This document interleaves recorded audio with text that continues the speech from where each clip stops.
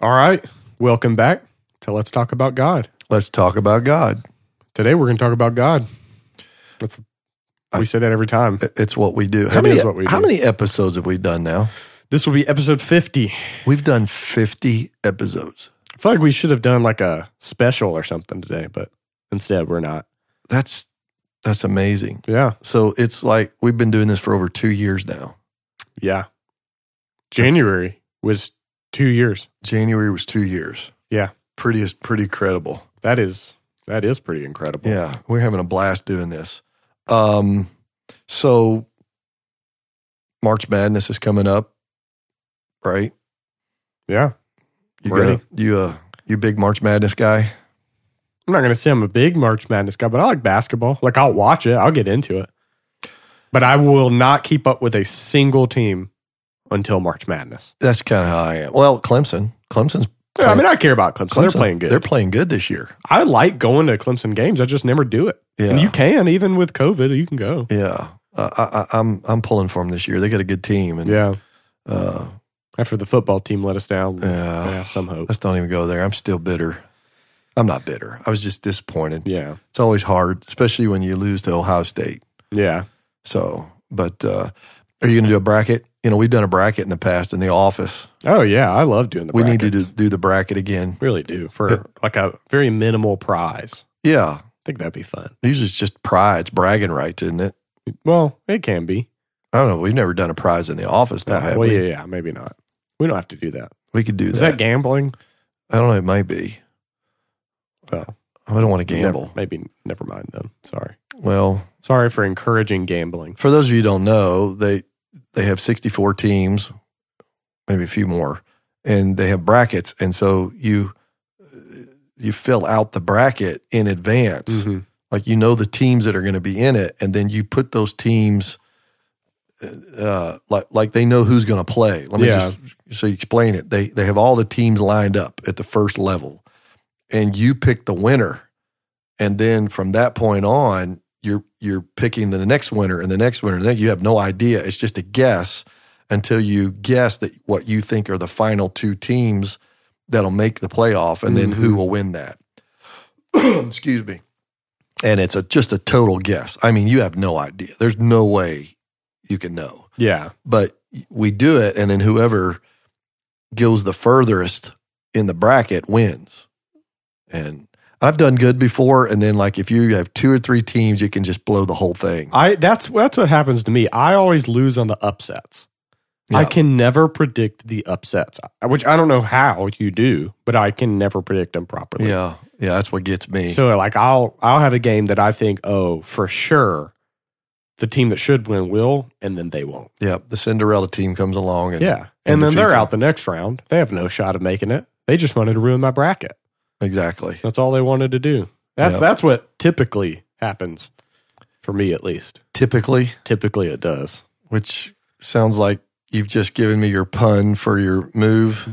Where is it? Ah, dang it. There we go. Rim finally. Shot. I'm going to have to remember those.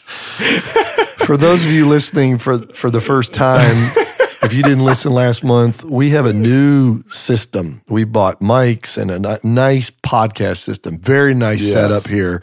And a new board. And on the board, we have all these tracks. Sound effects. And that is where Evan was doing the old. So when he has a really bad pun, I'm going to go. And if it's really bad, we'll go. Twilight Zone? Yeah. No, where's the one where it's wah, wah, wah, wah? Nope. No. There you go. Now I'm confused because they're laughing and the sad trombone, or whatever it was. I don't know, but they won't stop laughing. Oh, yes. We got the button on. We could have a perpetual laugh. You know what I think we should do? We should get, oh my gosh, this has only been 5 minutes. We should get a button that has like a churchy organ on it. That way, if one of these topics just gets kind of wild, we can just, and Jesus, and just get going with it. And then get a church button. I think that would be awesome. Praise break, podcast praise break. Yeah, a little podcast. People are wrecking in their cars. They're just praising, hands off the steering wheel. Oh, we might have people wrecking though. That wouldn't be good if they're listening to their cars right now.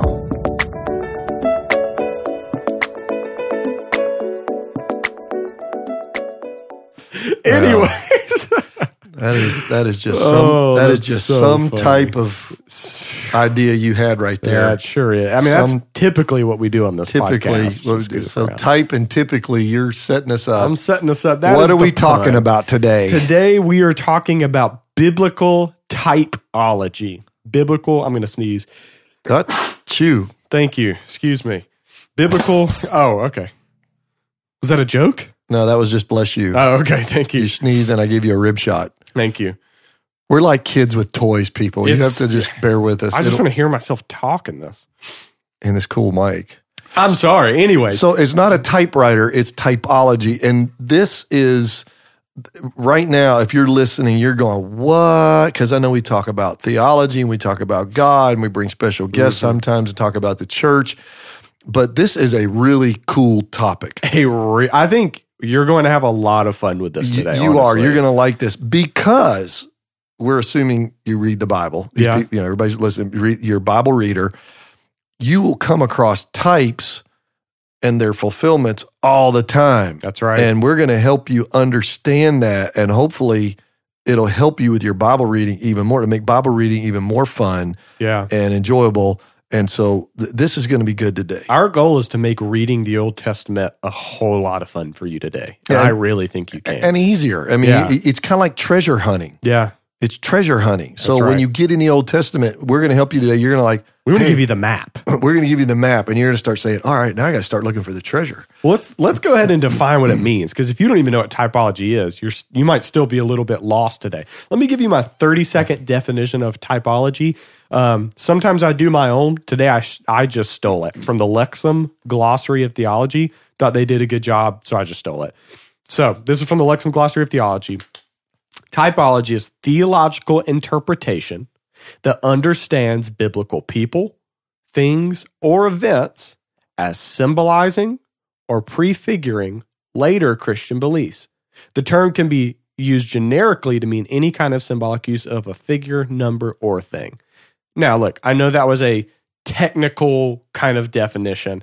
If we can break that down real simply, it means that in the Old Testament, there are many people, there's many things, and many events that give us a shadow, a silhouette, or a picture of a greater spiritual thing that is to come in the New Testament.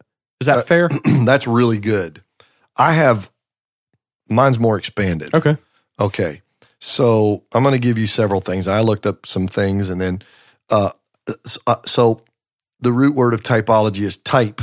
Mm-hmm. So a type, and sometimes you'll hear us talk about this. You'll hear a preacher say, now this is a type of the Lord Jesus Christ. Mm-hmm. So what are they saying? Well, it's a symbol used to represent something else. So we'll start there. A type is a symbol used to represent something else. So typology, I'm going to give you mine, is a method of biblical interpretation whereby an element found in the Old Testament is seen to prefigure one found in the New Testament. Mm-hmm. Okay? And the Old Testament element would be the type, and the fulfillment in the New Testament is called the antitype. That's right. So we're going to throw some terms out there, the type and the antitype. And I'll word it this way. The typology of the Old Testament is the picture language in which the doctrines of the New Testament are prefigured. How do you like that? Picture language. That's good. I like that. So you have pictures. And another way to define it is it's some person, event, or ceremony that is recorded to foreshadow some future person, event, or ceremony. Mm-hmm. And again, it's usually from the Old Testament to the New Testament. That's good. Okay. And then I have one more. A type is a preordained representative relationship which certain persons, events, and institutions bear to corresponding persons, events, and institutions occurring at a later time in salvation history. That's good. Okay, so those are a bunch of definitions. If you want us to make it simple, it's reading the Old Testament and reading about a person or something in the law or some event, and then finding out later in the New Testament that represented someone or something there in the New Testament. That's right. And there's a correlation, a connection, and you'll go, oh, I didn't know that. I just thought that was a story in the Old Testament, but that was a picture of blank. That's right. Most of the time, it's a picture of Jesus Christ. That's correct. Not always, though. but it's usually a picture of, and we're going to actually certainly be tied to Christ in some way. Some way. And we're going to give you examples here in just a minute. We at least want to lay the foundation for everything. And I'm going to give you three kinds of types. Okay. Now, I got out my old hermeneutics book from my Bible college days, and they actually have 5 types, but I think these 3 really cover it. There's, first of all, historical type. So that's people in the Old Testament seen as types of Jesus. All right. So Adam is a type of Jesus. And Paul talks about this in Corinthians, where he talks about Romans rather. Right. Thank you. Where you have Adam, as Adam, then Jesus is the second Adam. Okay. Then you have Moses.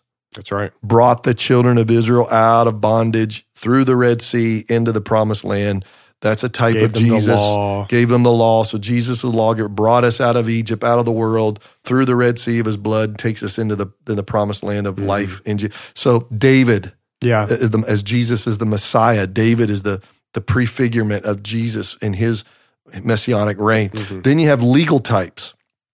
So those are historical types. Then you have legal types, and those are symbols found within the law of Moses. And I don't know if we're going to get in this later, but so the most common one is the Passover. We're going to talk about that. Oh, yeah, we'll get into all of that. Okay, so we'll come back to that. But the Passover lamb, when they were in bondage in Egypt, and the night of the Passover, remember the death angel comes, and they had to kill the lamb, and everybody was in the house, and the blood was put on the lintel, strangely enough, in the form of a cross. Okay, all those are types and symbols of Jesus Christ, who is our Passover lamb. That's why John the Baptist said the Lamb of God who takes away sin of the world. We'll get into that. Then there are, so those are things found in the law. Then there are prophetic types. Okay, now this is the one's a little bit different. This is imagery in the prophets and prophecy. So I'm going to give you one here because I doubt if we're going to do this, but we've talked about this in the past, the proto-evangelium. That's good. Which is in Genesis where God said that the seed of the woman would strike the head of the serpent and the serpent would strike the heel of the seed of the woman. Well, that proto-evangelium, it means the first gospel. So that's the first time in the Bible we get a glimpse of Jesus Christ coming. Well, that is a type, okay? The seed of the woman is a type of Jesus, but it's a prophetic type. So anyway, those are some things, and I'm going to give you a church father saying. Yes. Because you're a big church father guy, okay? So I found this church father from one of your heroes, St. Augustine. And you said it correctly. All you people in Florida, it's St. Augustine, I know. But here's what St. Augustine said, and I quote, talking about the New Testament and the Old Testament, okay? The new is in the old contained. The old is by the new explained. Oh, I like that. That's a St. Augustine quote. That's real good. Shall I say it again? Say it again. The new is in the old contained. So the New Testament is in the Old Testament contained. The old is by the new explained.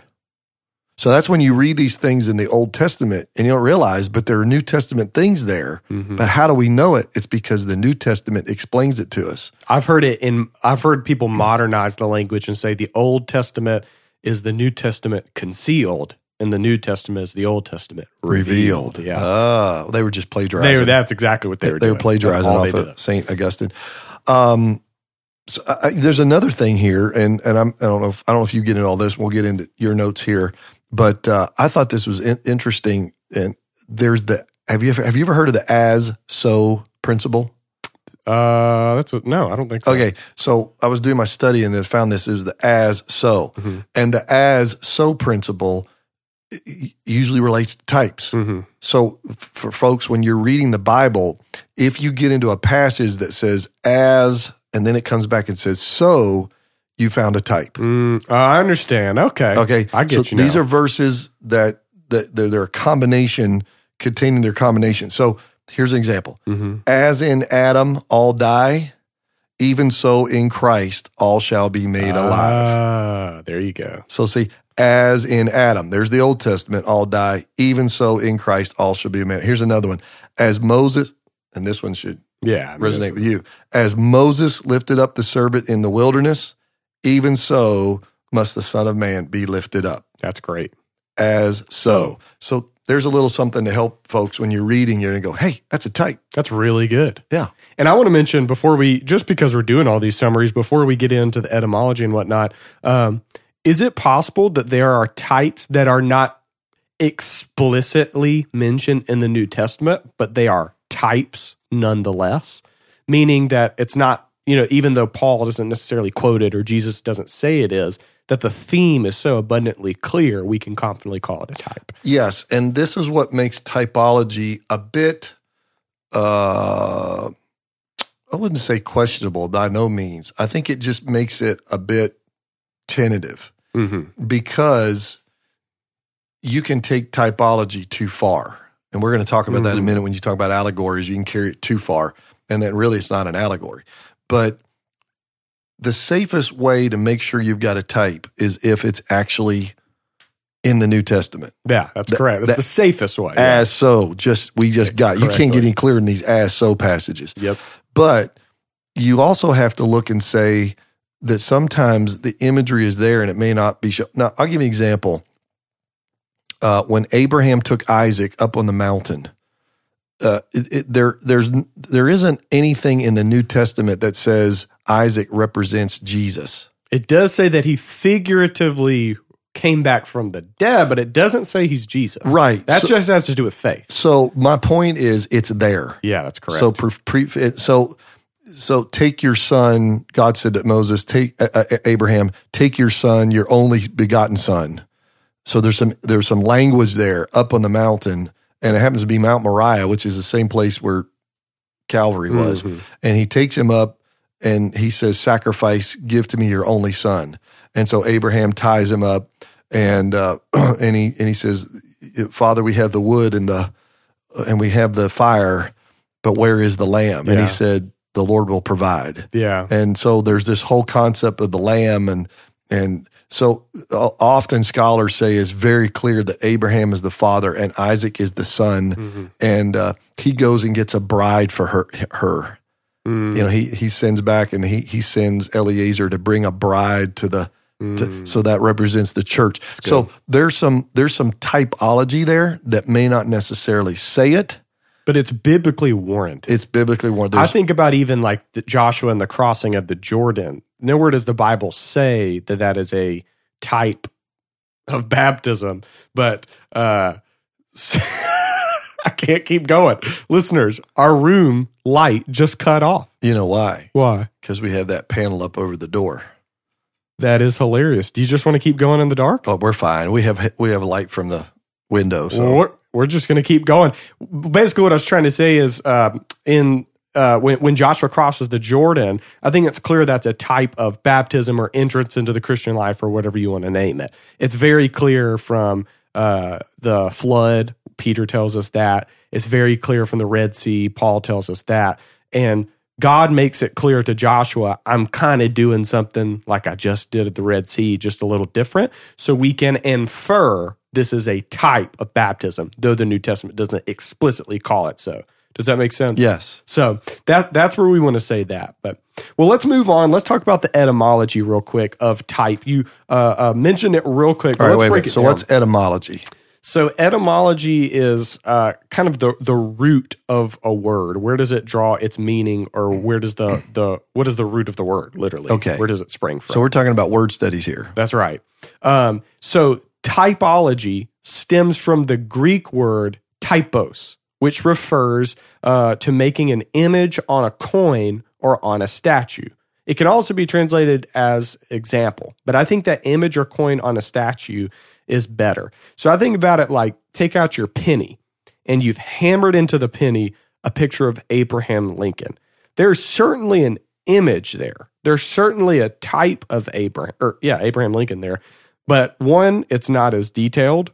It's not. It doesn't give his skin color, his beard color. It doesn't have all the details, and it's not Abraham Lincoln. It's a penny. It's not him in the flesh. Right. It's not his body. It's an image. It's an image of it. And so when we think about types, especially as we say they're fulfilled in Christ, like you said, Moses isn't Christ. He's Moses, but he's an image, a picture, a resemblance of the true one that would come.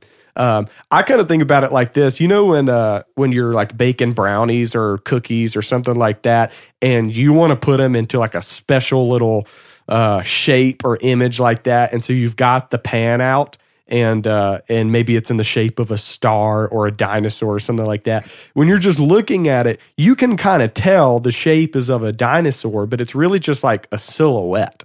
Does that make sense? And then later on, you pour the batter and you fill it, or if we want to use biblical language, fulfill it, if you will, and then you get a clear picture of what it's supposed to be. That's good. That's kind of what biblical typology is. So for biblical purposes, types refer to a certain kind of person, place, or event in the Old Testament that's then traced through corresponding antitypes in the New Testament.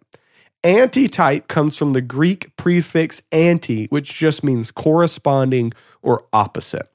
So when we say antitype, we don't mean like it's the complete opposite of Christ. So an antitype of Moses, once again, isn't Satan. It's not a satanic person. It's not anti-Moses. It's the opposite or corresponding. It's Christ. So this is a positive thing, not a negative thing. The reason I say that is because we so often mention the Antichrist. Right. We think anti is the opposite or the evil side, but that's not what this is about. That's not what it means. It's just the opposite. That's correct. But in a positive sense. Yeah. So Moses was a prophet. Jesus is the prophet with a capital P. That's David was a national leader. Jesus is the leader with a capital L. That's right. And they just represented what he would ultimately become, when he arrived. Yeah. Okay. Let me read you this is a big definition, but I think it's worth breaking down. So Francis Young defines typology as, I quote, the meta-historical, universal narrative of the fall and redemption recapitulated time and again within history, so that narratives are configured according to this interpretive framework. And this is a dude that spent way too much time in academia. Way too much time. Let me... with all due respect to all of our no. people that we love in academia, but man. Yeah.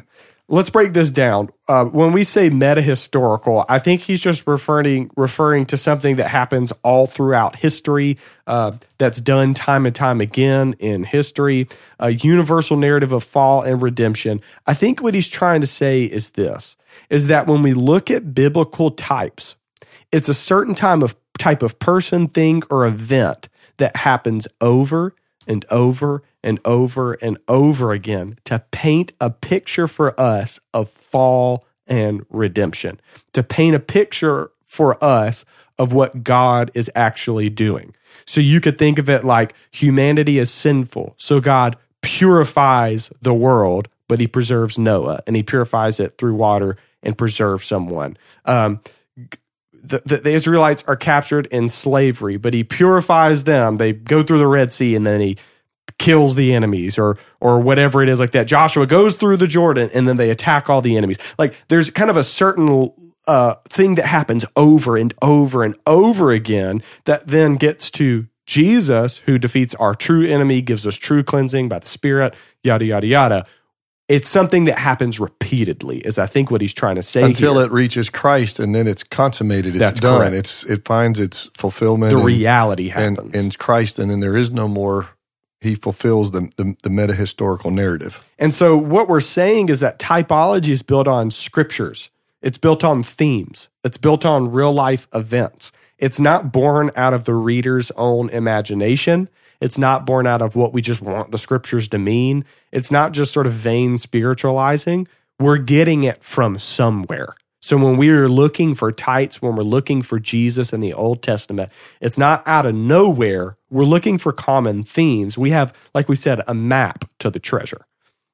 That's good. So with that being said, before we really look at some examples of typology and really break it down in that way, let's look at what isn't typology. I think that's going to be really, really helpful. So first, typology isn't the same as allegory. So allegory can be defined as a spiritual interpretation of like actual historical events. I wrote this down. If we define allegory as a spiritual interpretation separated from the historical, literal meaning of the text and event and theological themes, then allegory is certainly wrong and it's different from typology.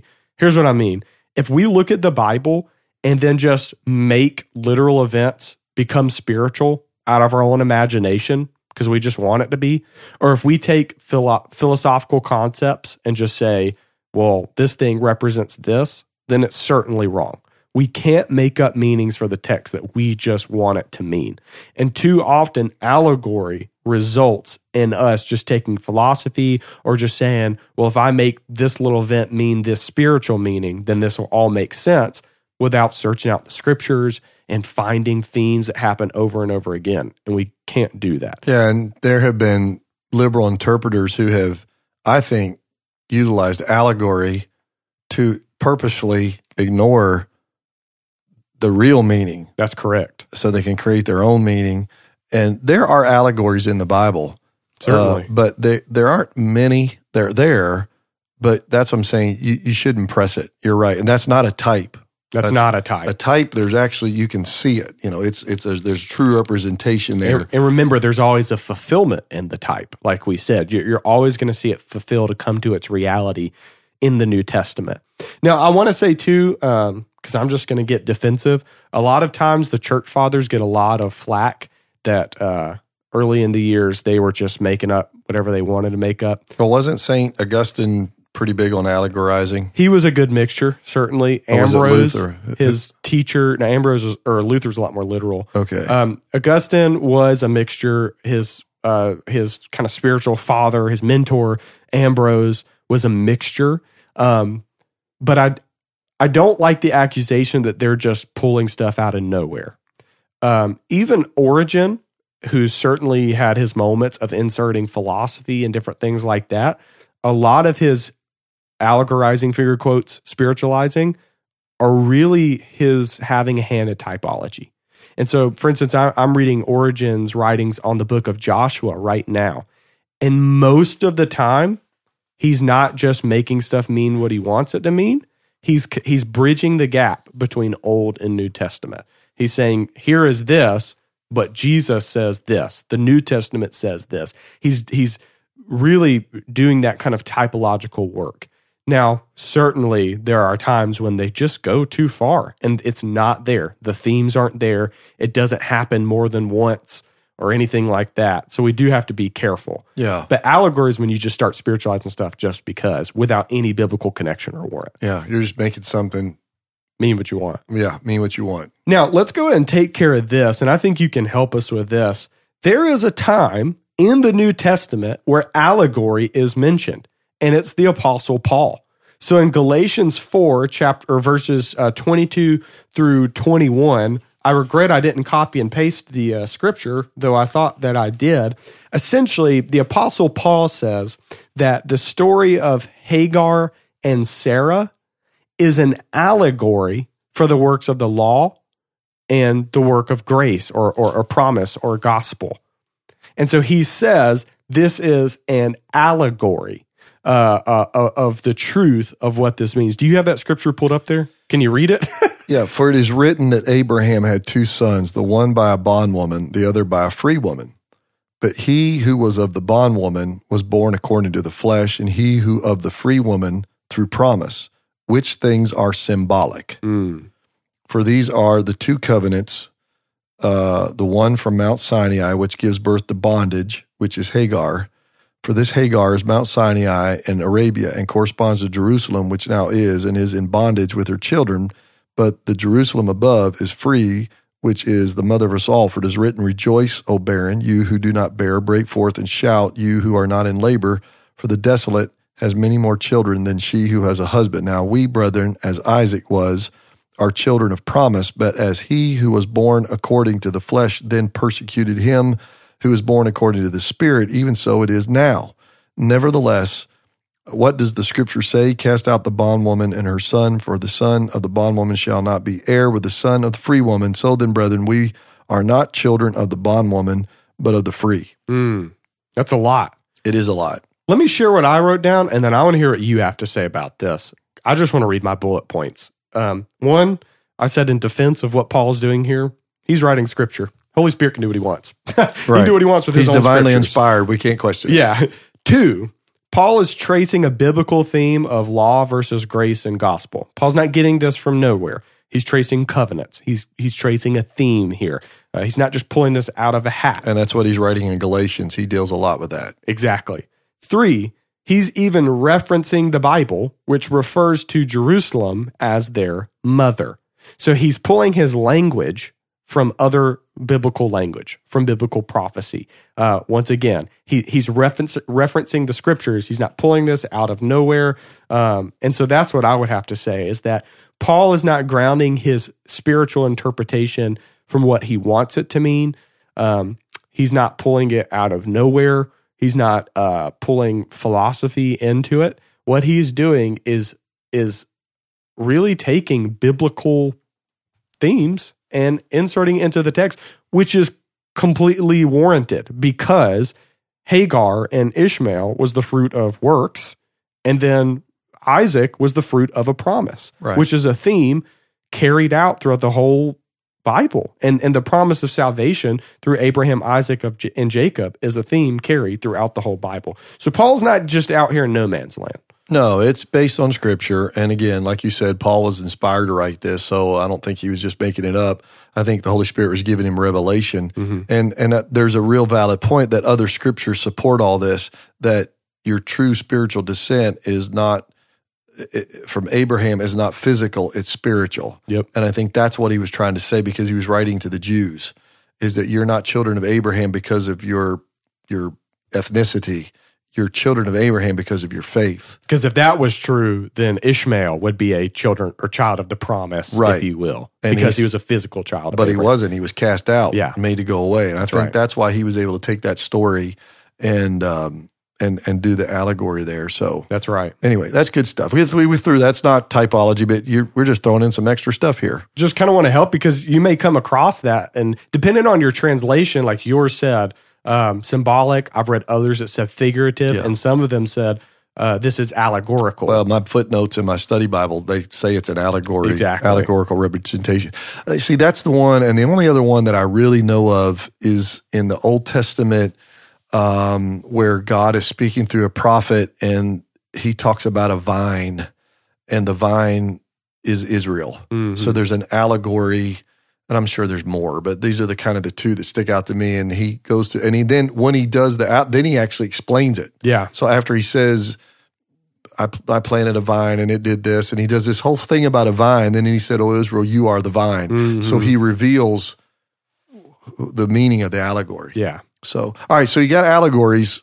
It's not an allegory. What else is a type not? So type not is figurative speech. So I don't think figurative speech and typology are like, what am I trying to say, mutually exclusive. I think they work together. They can, but they're not the same thing. So for instance, Hebrews tells us that Abraham figuratively received Isaac back to life when God provided the ram in his place. That's Hebrews chapter 11, verses 17 through 19.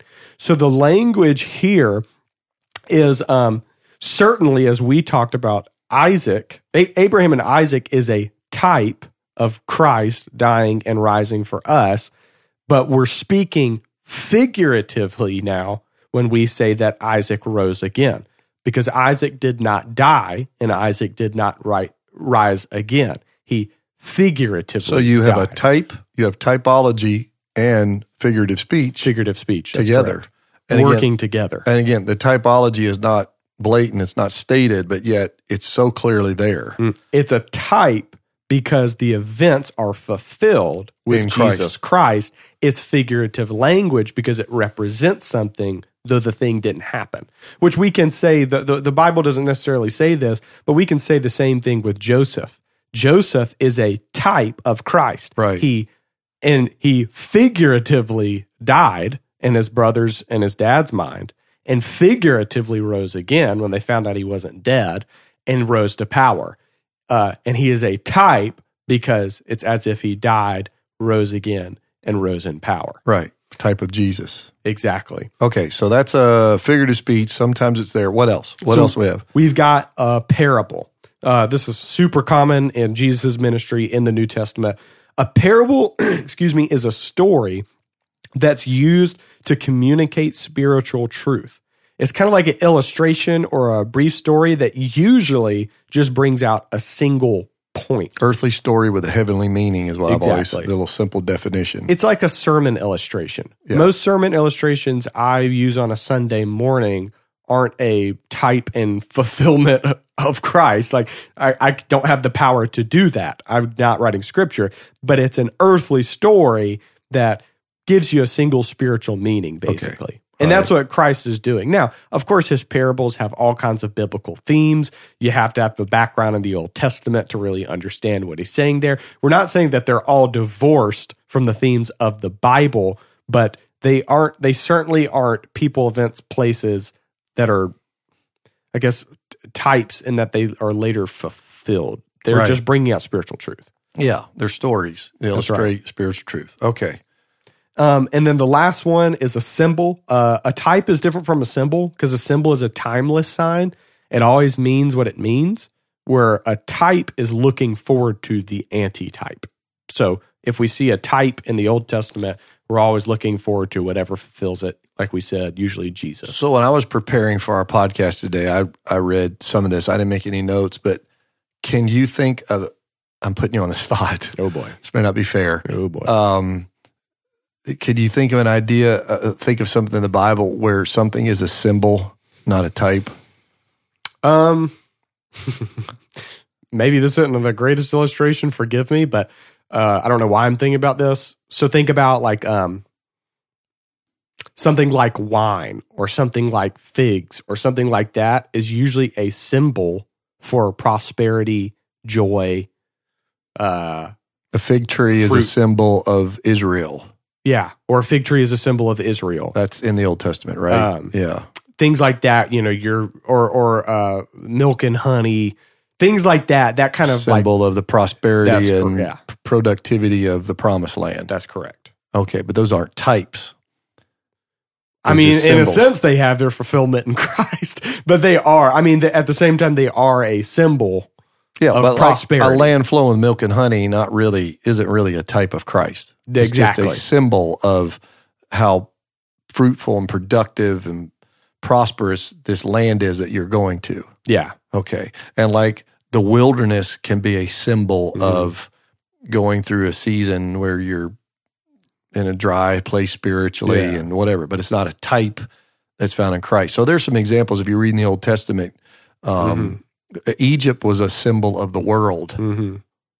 I know. And I, to me, you could almost call Babylon, Egypt or Babylon, almost in a sense, a type, or maybe it is a symbol of all of the rebellious, evil communities and governments and nations of the world. Would that be fair? I think so. Again, that's where you may be pressing the difference between a type and a symbol. That's correct. Yeah, because where's the fulfillment? Exactly. Unless you're right. But regardless, and once again, all of these, we're not putting these together as something that is bad. We certainly need figurative speech, parables, symbols, all of those types of things. They work together with the types. It's not that they're all bad or anything like that. So, well, now that we've kind of gone through what a type isn't, we wanted to make sure that we distinguish that, and we know that a type is person, place, event, thing, whatever it is that finds its fulfillment in the New Testament. Let's start looking at examples in the New Testament of types.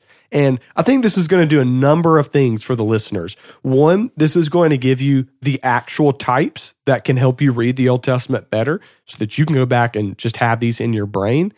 Two, I hope it gives you an interpretive principle. I hope it helps you see what you need to look for. That it's not just limited to these examples we're going to give you. There's certainly more. And so we hope that this enhances your Bible reading, specifically your Old Testament reading, to help you read the Old Testament in light of the New Testament, even outside of these examples we're about to give you. And I guarantee you, there are readers or listeners right now. You've been reading one time and you've read the Old Testament. And you go, that makes me think of Jesus, or that makes me think of something happened in the New Testament. That's right. Well, what you're doing is you're recognizing a type. That's correct. All right. So what's the first one?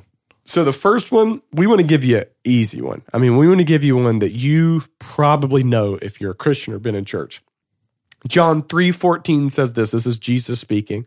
Just as Moses lifted up the snake in the wilderness, so the Son of Man must be lifted up. Therefore, just as sin entered the world through one man. What? Oh, okay. Something happened with my copying. I'm sorry.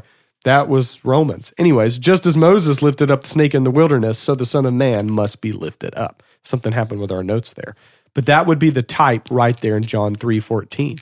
And if you've got it in front of you, go ahead and read through the most famous Bible verse ever, John 3:16. Yeah, for God so loved the world that he gave his only begotten Son, that whoever believes in him should not perish but have everlasting life. So that's contextually all together. That flows together. So the most famous Bible verse, maybe the first one you ever learn, is in the context of a type, of a biblical type. That shows you just how important biblical types are. Right. So the story is the children of Israel sinned against God. They're traveling through the wilderness, and in judgment against them, God sent these asps. That's hard to say. ASPS. These vipers that are in the Middle East into the camp, and now they're just invading the camp. That would be terrifying. That's like snakes on a plane. Where's Samuel L. Jackson when you need him? Yeah, there's with 10, 20, 50 times, 100,000 times over. And so they're coming through the camp, they're biting people, and the venom's killing people. And so Moses is interceding and says, please don't kill the people of God, your people, even though they've sinned.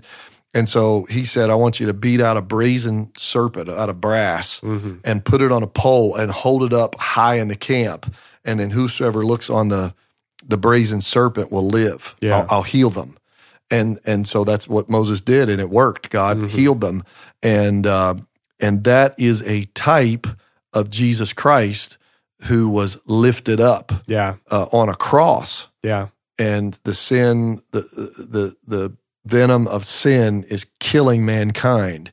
But Jesus comes and raises himself. They raise him up to die on the cross, and whoever looks on him can live. Life. It's interesting because the Israelites are looking at the very thing that is their judgment, which is a snake. A snake. As we look on Christ is reckoned, I guess, or seen as a guilty criminal bearing sin, bearing his punishment for sin. He bore our sin, and he even became sin. He who knew no sin became sin for us. So he was our sin. So he became a curse for us. Right. That's right. Yeah, he who knew no sin became sin that we might become the righteousness of God. Cursed is everyone who hangs on a tree. That's correct. Yeah. And so we see that language there. I even see, if we want to continue to talk about biblical themes, I mean, who brought sin into the world? It was certainly the snake in the garden. The language is there of snake being evil, being sin, being destructive, being judgment. And so we get this beautiful picture where Christ fulfills it of hanging on the cross as the curse, bearing the death, bearing the sin. And when we look on him, just as they received physical life from the poison, we receive eternal life from the poison of sin. So you're getting all these points that come from the type. And everybody in that camp was looking for the snakes, but once the bronze serpent went up, they stopped looking at the snakes and they started looking at the bronze snake. Mm-hmm. And Jesus said, and if I be lifted up, I will draw all men to myself. That's right. And so there's a move where you stop looking at sin and you start looking at the Savior. That's good. And that's a transition that happens. So so there you go. There's a really good type. That help you understand. I mean, obviously that's an obvious type because he actually makes reference. Yeah. So that's an easy one. But it's really neat because Jesus is giving us an interpretive principle. We're learning, okay, these things are there. Well, let's move on to one that Paul gives us in Romans chapter 5, verses 12 through 21. This is another long passage, but I think it's really helpful to include all of it. So Romans chapter 5, verses 12 through 21 says, "Therefore, just as sin entered the world through one man, and death through sin, In this way, death spread to all people because all sinned. In fact, sin was in the world before the law, but sin is not charged to a person's account when there is no law. Nevertheless, death reigned from Adam to Moses, even over those who did not sin, like in the likeness of Adam's transgression. He is a type of the coming one. There it is. But we actually have the word type right there. But the gift is not like the trespass. So here we're gonna get the compare and contrast. For if by the one man's trespass the many died, how much more have the grace of God and the gift which comes through the grace of the one man, Jesus Christ, overflow to many? And the gift is not like the one man's sin, because from one sin came the judgment, resulting in condemnation, but from many trespasses came the gift, resulting in justification. If by the one man's trespass death reigned through that one man, how much more were those who received the overflow of grace and the gift of righteousness reign in life through the one man, Jesus Christ? So then, as through one trespass there is condemnation for everyone, so also through one righteous act there's justification leading to life for everyone. For just as through one man's disobedience, the many were made sinners. So through the one man's obedience, the many will be made righteous. The law came along to multiply the trespass, but where sin multiplied, grace multiplied even more, so that just as sin reigned in death, so also grace will reign through righteousness, resulting in eternal life through Jesus Christ, our Lord. I know that was a lot, but the reason I wanted to read that is so that you can hear the type language and so that you can receive that strong compare and contrast, that strong fulfillment language, that strong way in which Christ represents Adam and yet does what Adam could not for us. Yeah, Adam represented the whole human race, and even headed. He was the federal head of the human race. Headed a race stained with sin and condemned. Mm-hmm. Jesus Christ is now creating a human race that is justified and forgiven and right with God. That's good. So he is the antitype. What Adam should have been, Jesus is become. That's right. And yeah, there's tremendous typology, and there's no way we can't take the time to go through that whole verse. We'd be here all day. That's a lot. I just wanted you to hear it more than anything. Yeah. Adam disobeyed, Jesus obeyed. That's right. By Adam's act, many people became sinners. By Jesus' act, many people can become righteous. That's right. Yeah. By one man's offense, death entered the world. By Jesus' death on the cross, life entered the world. Mm-hmm. It's just, he's the fulfillment of what Adam. It's interesting too. He said he's the fulfillment of what Adam should have been, right? Which is the representative of all of humanity that leads us into life. So Christ is doing what Adam could not do. So he's still a fulfillment of Adam, just of what Adam was designed to be, not what he actually was. Right. So I hope that helps you in your reading. I'm going to be honest. I feel like that's one you and I talk about every episode. I feel like they've for sure heard that before, and I bring that up because it's so key to understanding the New Testament and the New Covenant. And because again, it goes back to Genesis 1, 2, and 3, and we keep saying on these podcasts, if you don't read and know Genesis 1, 2, and 3, the rest of the Bible makes no sense. Yep. So we see that that we have two types right there. Let's go on to 1 Corinthians 10, 1 through 13. We're about to receive many, many, many types right here in this one little passage. Yeah, there are a bunch in here. So let's listen to Paul. 1 Corinthians 10, 1 through 13 says, "Now I do not want you to be unaware, brothers and sisters, that our ancestors were all under the cloud, all passed through the sea, and were all baptized into Moses in the cloud and the sea. They all ate the same spiritual food, and all drank the same spiritual drink. For they drank from the spiritual rock that followed them, and that rock was Christ. Nevertheless, God was not pleased with most of them, since they were struck down in the wilderness." Listen to this. "Now these things took place as examples for us, so that we will not desire evil things as they did." That was the so as principle flipped, right? Right. "Don't become idolaters, as some of them were. As it is written, the people sat down to eat and drink and got up to party. Let us not commit sexual immorality, as some of them did, and in a single day 23,000 people died. Let us not test Christ, as some of them did, and were destroyed by snakes, like we just talked about. And don't grumble as some of them did and were killed by the destroyer. These things happened to them as examples and were written for our instruction. The Old Testament's important, on whom the end of the ages has come. So whoever thinks he stands must be careful not to fall. No temptation has come upon you except what is common to humanity. But God is faithful. He will not allow you to be tempted beyond what you're able, but the temptation will also provide a way out so you may be able to bear it. So we see right here in this passage, Moses is taking the story of Israel and just one after another. That's for us, that's for us, that's for us, that's for us. And he does it in two ways. And one way, this is all spiritual stuff for our benefit. It's Christ. And another way, this is an example for us so that we don't follow suit.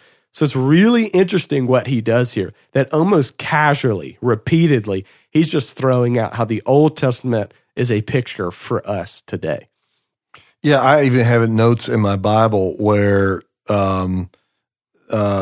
all of our fathers were under the cloud, all passed through the sea, that's a type of salvation. That's right. And then all were baptized into Moses in the cloud and the sea. That's an easy one. I mean, that's a type of water baptism. I mean, right there. Then all ate the same spiritual food and all drank the same spiritual drink as a type of communion. Yeah, certainly. And then, of course, the rock is a type of Christ, and the food is a type of Christ. He said, I am the bread of life. I am the living water. And of course, the rock was Christ. He says that. Mm-hmm. So you get the images there to see, so it's pretty clear. It's so neat. And so let's take a moment to do maybe some teaching on biblical interpretation. What way can we learn from Paul how to benefit from the Old Testament? And we've got a lot more to learn from. But I feel like Paul gives us a pretty decent interpretive principle, does he not? Like, Paul makes the Old Testament come alive for Christians, people in the New Covenant today through his interpretation. How can we put those principles, just like he did, into use for us, where I can read the story of Israel in Exodus and in Numbers, and not just get the history of a nation, but spiritual benefit? Well, I think you look for what would match up in the New Testament. What would prefigure something in the New Testament? That's why I said it's treasure hunting. Yeah. You're treasure hunting. And so I'm going to just go ahead. You've got Hebrews 8:5. So let me just go to that and then answer your question. Mm-hmm. Hebrews 8:5 says, these serve as a copy and a shadow of the heavenly things, as Moses was warned when he was about to complete the tabernacle. For God said, be careful that you make everything according to the pattern that was shown to you on the mountain. That's cool. I'm going to go there. Yeah. To answer your question. So when you read the Pentateuch, the first 5 books of the Bible, all right, Genesis is pretty cool. It's got all these stories. Comes out of the gate with a story. Creation of man, it's cool. Genesis, Exodus is cool because you got the story of the children of Israel coming out of Egypt. But when you get towards the end of Exodus, and then you get into Leviticus, Numbers, and Deuteronomy. Oh, that's when every year-long Bible reading plan tanks right there. And people quit reading, and they skip right over to Joshua because they want to read about the walls of Jericho. And then Judges because they read the Bible stories of Samson and all that. Exciting stuff. So when you get into there and you read all of this stuff that has to do with the tabernacle and the Ark of the Covenant and the table to show bread and the laver, the brazen laver where they would wash, and the holy place and the Holy of Holies and the outer court and the inner court and the Ark of the Covenant and the 2 seraphim and the mercy seat on top of it, you can get so bogged down on it. And then you read about the burnt sacrifice and you read about the guilt sacrifice and the sin sacrifice and the wave offering. You just start reading all these sacrifices and it's redundant. And you're just saying, man, this is just. I feel like people's biggest question is, what does this have What does to all do this with have me? to do with me? That had to do with Israel. And then you read about the law of the firstborn, and you're trying to figure all this out. And then you read that every firstborn of a lamb or a bull or a goat had to be sacrificed, but the firstborn of a donkey, you had to redeem it with money. You had to break its neck. So you're reading all this stuff, and that's what I'm saying. The everything there is a type, a shadow, a prefigure of what is to come. Mm-hmm. And so, how does this help us? The reason I wanted to go to that verse is go treasure hunting. And while you're reading it, see if there's something there that points you to fulfillment in the New Testament. That's what can help make those things come alive. Now, I'm going to give you one that I learned years ago, and I've actually preached a sermon on this. All right. I was with a profound, unbelievable Bible teacher, okay? And he and I were just alone in a room, and I said, all right, I'm going to ask you a question.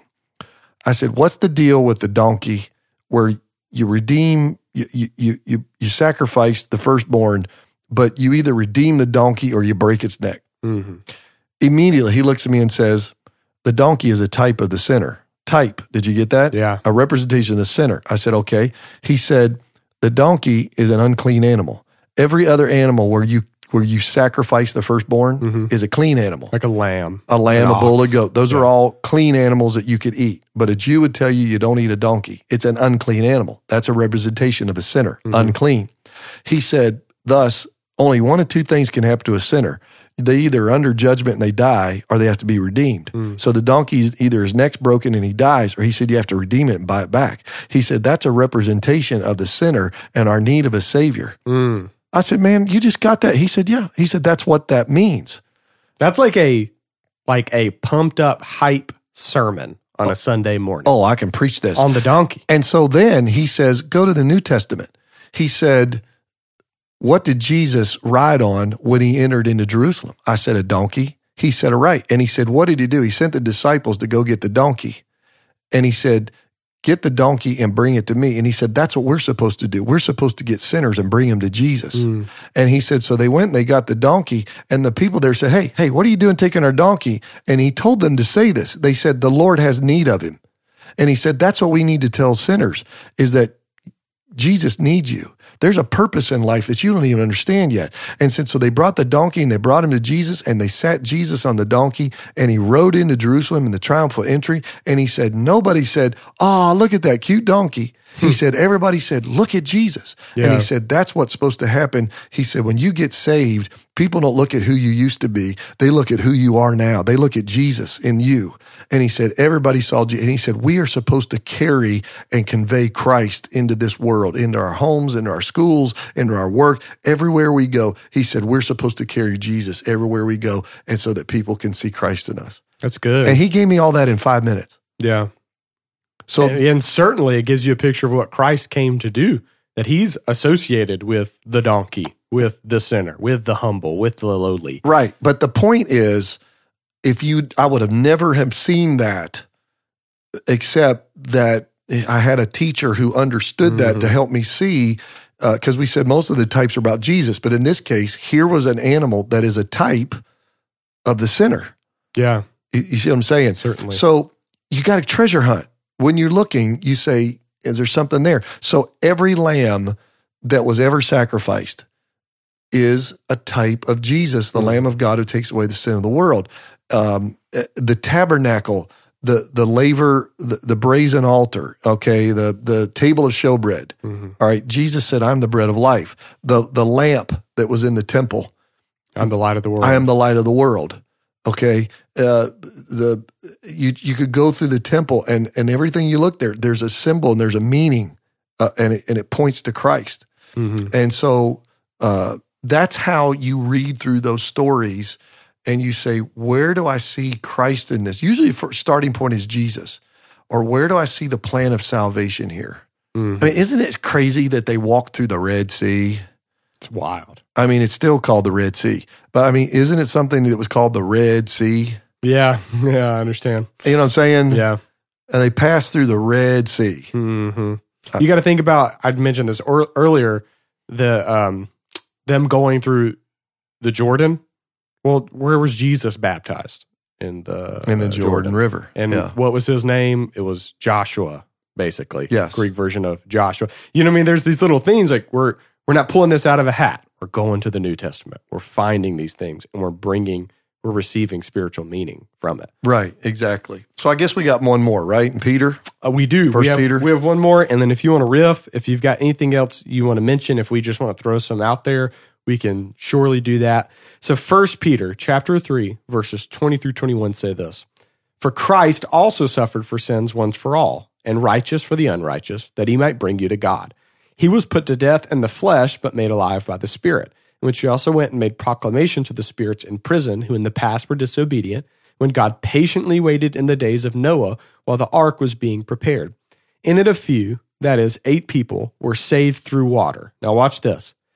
Baptism, which corresponds to this, now saves you, not as the removal of dirt from the body, but the pledge of a good conscience toward God, through the resurrection of Jesus Christ, who was gone into heaven and is at the right hand of God with angels, authorities, and powers subject to him.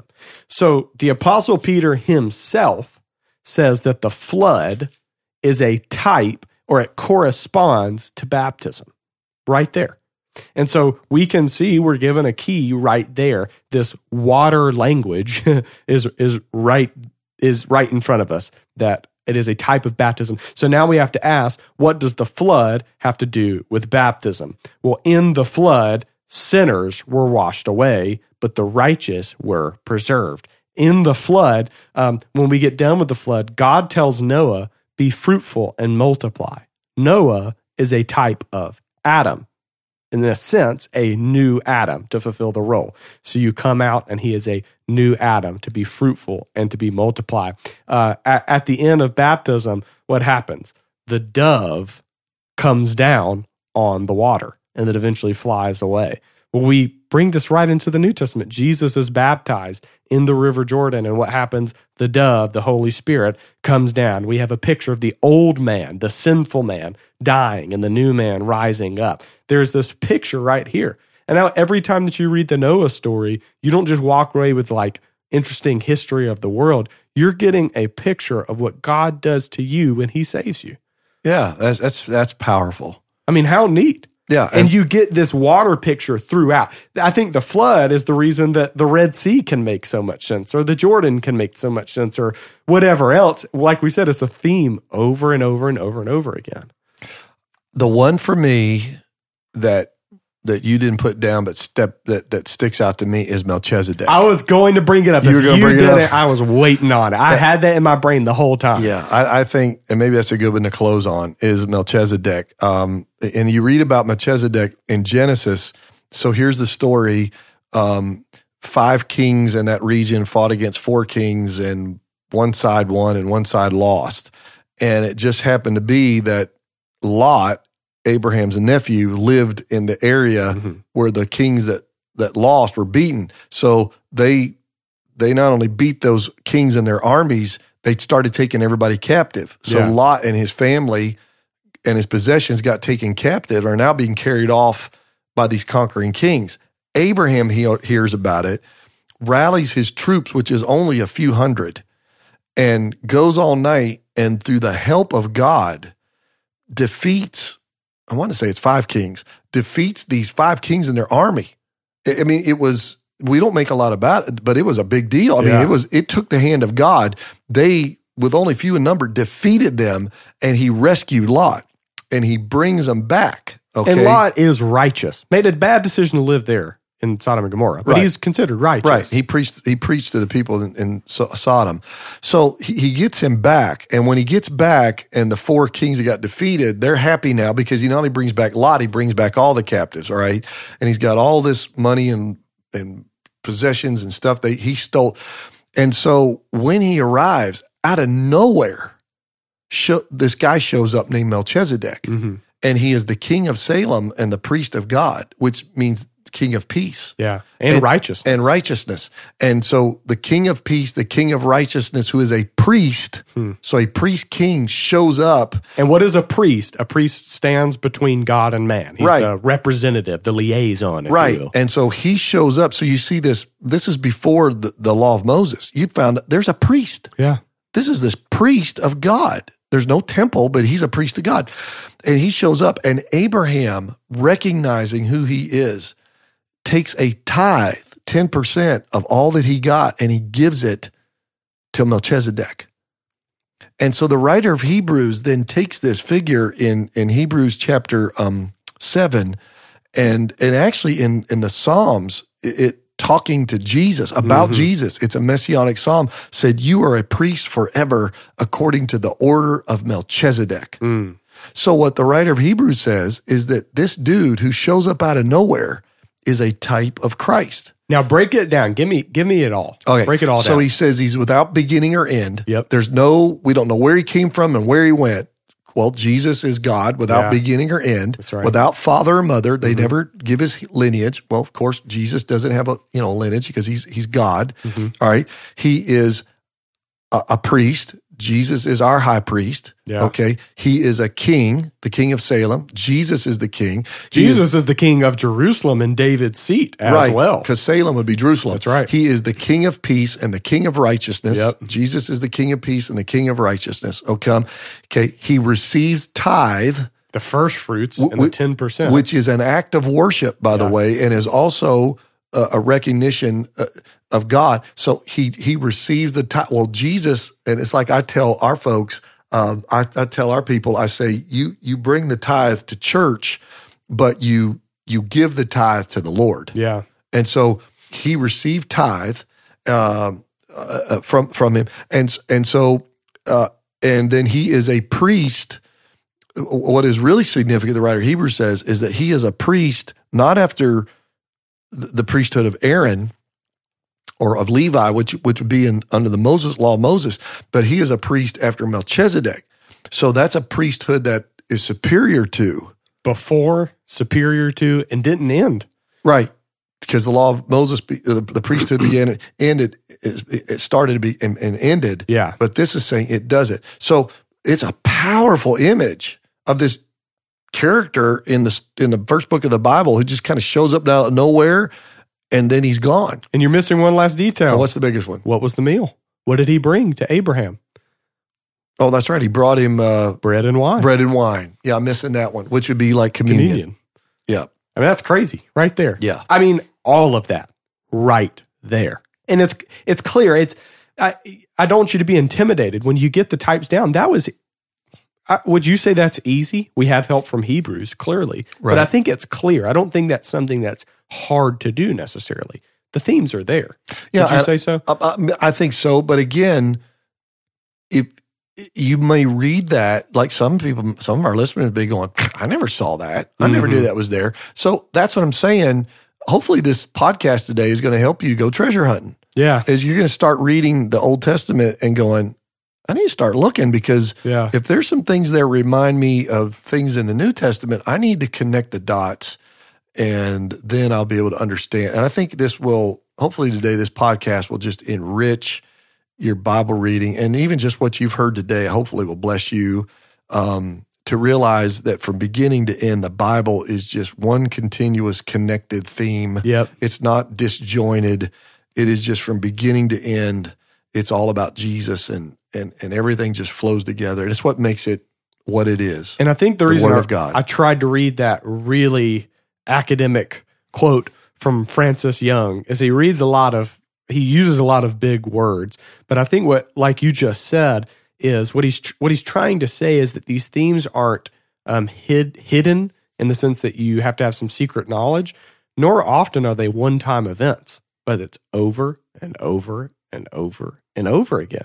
There's constant themes there, there, that you can always see that are fulfilled in Christ. And so it's something that happens over and over and over again so that throughout your Bible reading, we don't have to give up the theme of Melchizedek because you're always going to see priests or intercessors or the tithe or various things like that over and over and over again for you to receive spiritual life and benefit from. And what I hope it does for you is it makes your Old Testament reading fun. I think people get really frustrated with the Old Testament. I think they do. I have been. I'll admit it. Like I've had time I've walked away from the Old Testament and gone, why did I just do that? What was the point of that? But as you stay and spend time in the scriptures and learn the themes, it like brings it alive. Yeah. And it's so much fun to make those connections and realize like, man, I'm nailing it. Well, we didn't even go to, we're not going to spend time on this, but I'll give you the one other. Jesus said as Jonah was in the belly of the whale for 3 days, even so will the Son of Man be in the heart of the earth for 3 days. Mm-hmm. So Jesus gives us a type there that is Jonah spent 3 days. So when you read the book of Jonah, you're going to see Jesus. And the story, he's down there for 3 days. Well, you get caught up with how did he breathe and what's going on? And the whole question. Which, by the way, there have been people who've done that. Anyway, that's a whole other thing. Realize now when you read Jonah, go, well, this is foreshadowing Jesus when he was going to be buried for 3 days. That's right. So anyway, it's all there. It's all there. Let me, I don't have the scripture in front of me. I just want to give you one last, I guess, interpretive. Just want to give you one last thing. When Jesus rises from the dead, he's on the road to Emmaus with 2 guys, and they didn't really see Jesus for who he was. They're disappointed. They thought, man, he's the Messiah. They don't get it. And so Jesus spends the entire walk there, and he even eats dinner with them. And he opens up the law and the prophets, which is a fancy word for the entire New Testament. It's just a little catchphrase. Old Testament. And he reveals how he is there from beginning to end. Yeah. And what he does is he shows, I'm there the whole time. Whole time. And so Jesus himself gives us this principle that says, if you look in the Old Testament, you will certainly find me. Yeah. And so I want you to know that too. Like, we're not getting this out of nowhere. We're not just trying to have fun or anything like that. Jesus gives us the principle right there. He's found there the whole time. If you only look for him, you can find him. You can find him. And so, good stuff. I want to give you a couple books to read to help you out. The first book is this really neat one called the Book of Hebrews that we referenced multiple times. The Book of Hebrews is replete with biblical typology. If you want to know how Christ fulfills all of these things, I mean, it is filled with it. The whole book depends on it. It'll help you find these things in the Old Testament when you read them. Exactly. It's going to be your primer. 2, for fun, I want to encourage you to read a book called The Life of Moses by Gregory of Nyssa, where he takes basically the Exodus story and he reveals to you the spiritual truth behind it. And basically the whole book is dependent on him making these connections between Moses and between what happens in the New Testament, basically like we did for you today. It's a lot of fun. It's really unique. Go check it out. As always, chew the meat and spit out the bones. That's what good Christians do. And, if you see something, you're like, I'm not sure. Gregory of Nyssa and Jesus. You can tell him he's wrong. That's right. But there's a lot of really neat things in there that I think you'll have a whole lot of fun reading about. Well, look, we hope that we helped you today. We hope that you enjoyed this episode today. As always, give us a like, rating, review. The 5-star ones, those are the ones that matter. The more 5 stars we get, the more the Apple Podcasts will put our podcast before people and encourage them to listen to it. So give us that. Send this podcast to somebody who needs it. Send us any questions, recommendations, anything you want. Find us at High Praises Church on Instagram, on Facebook. Send us a little direct message there. We would love to know what you're thinking, maybe questions you have to ask. And we will see you in a couple of weeks.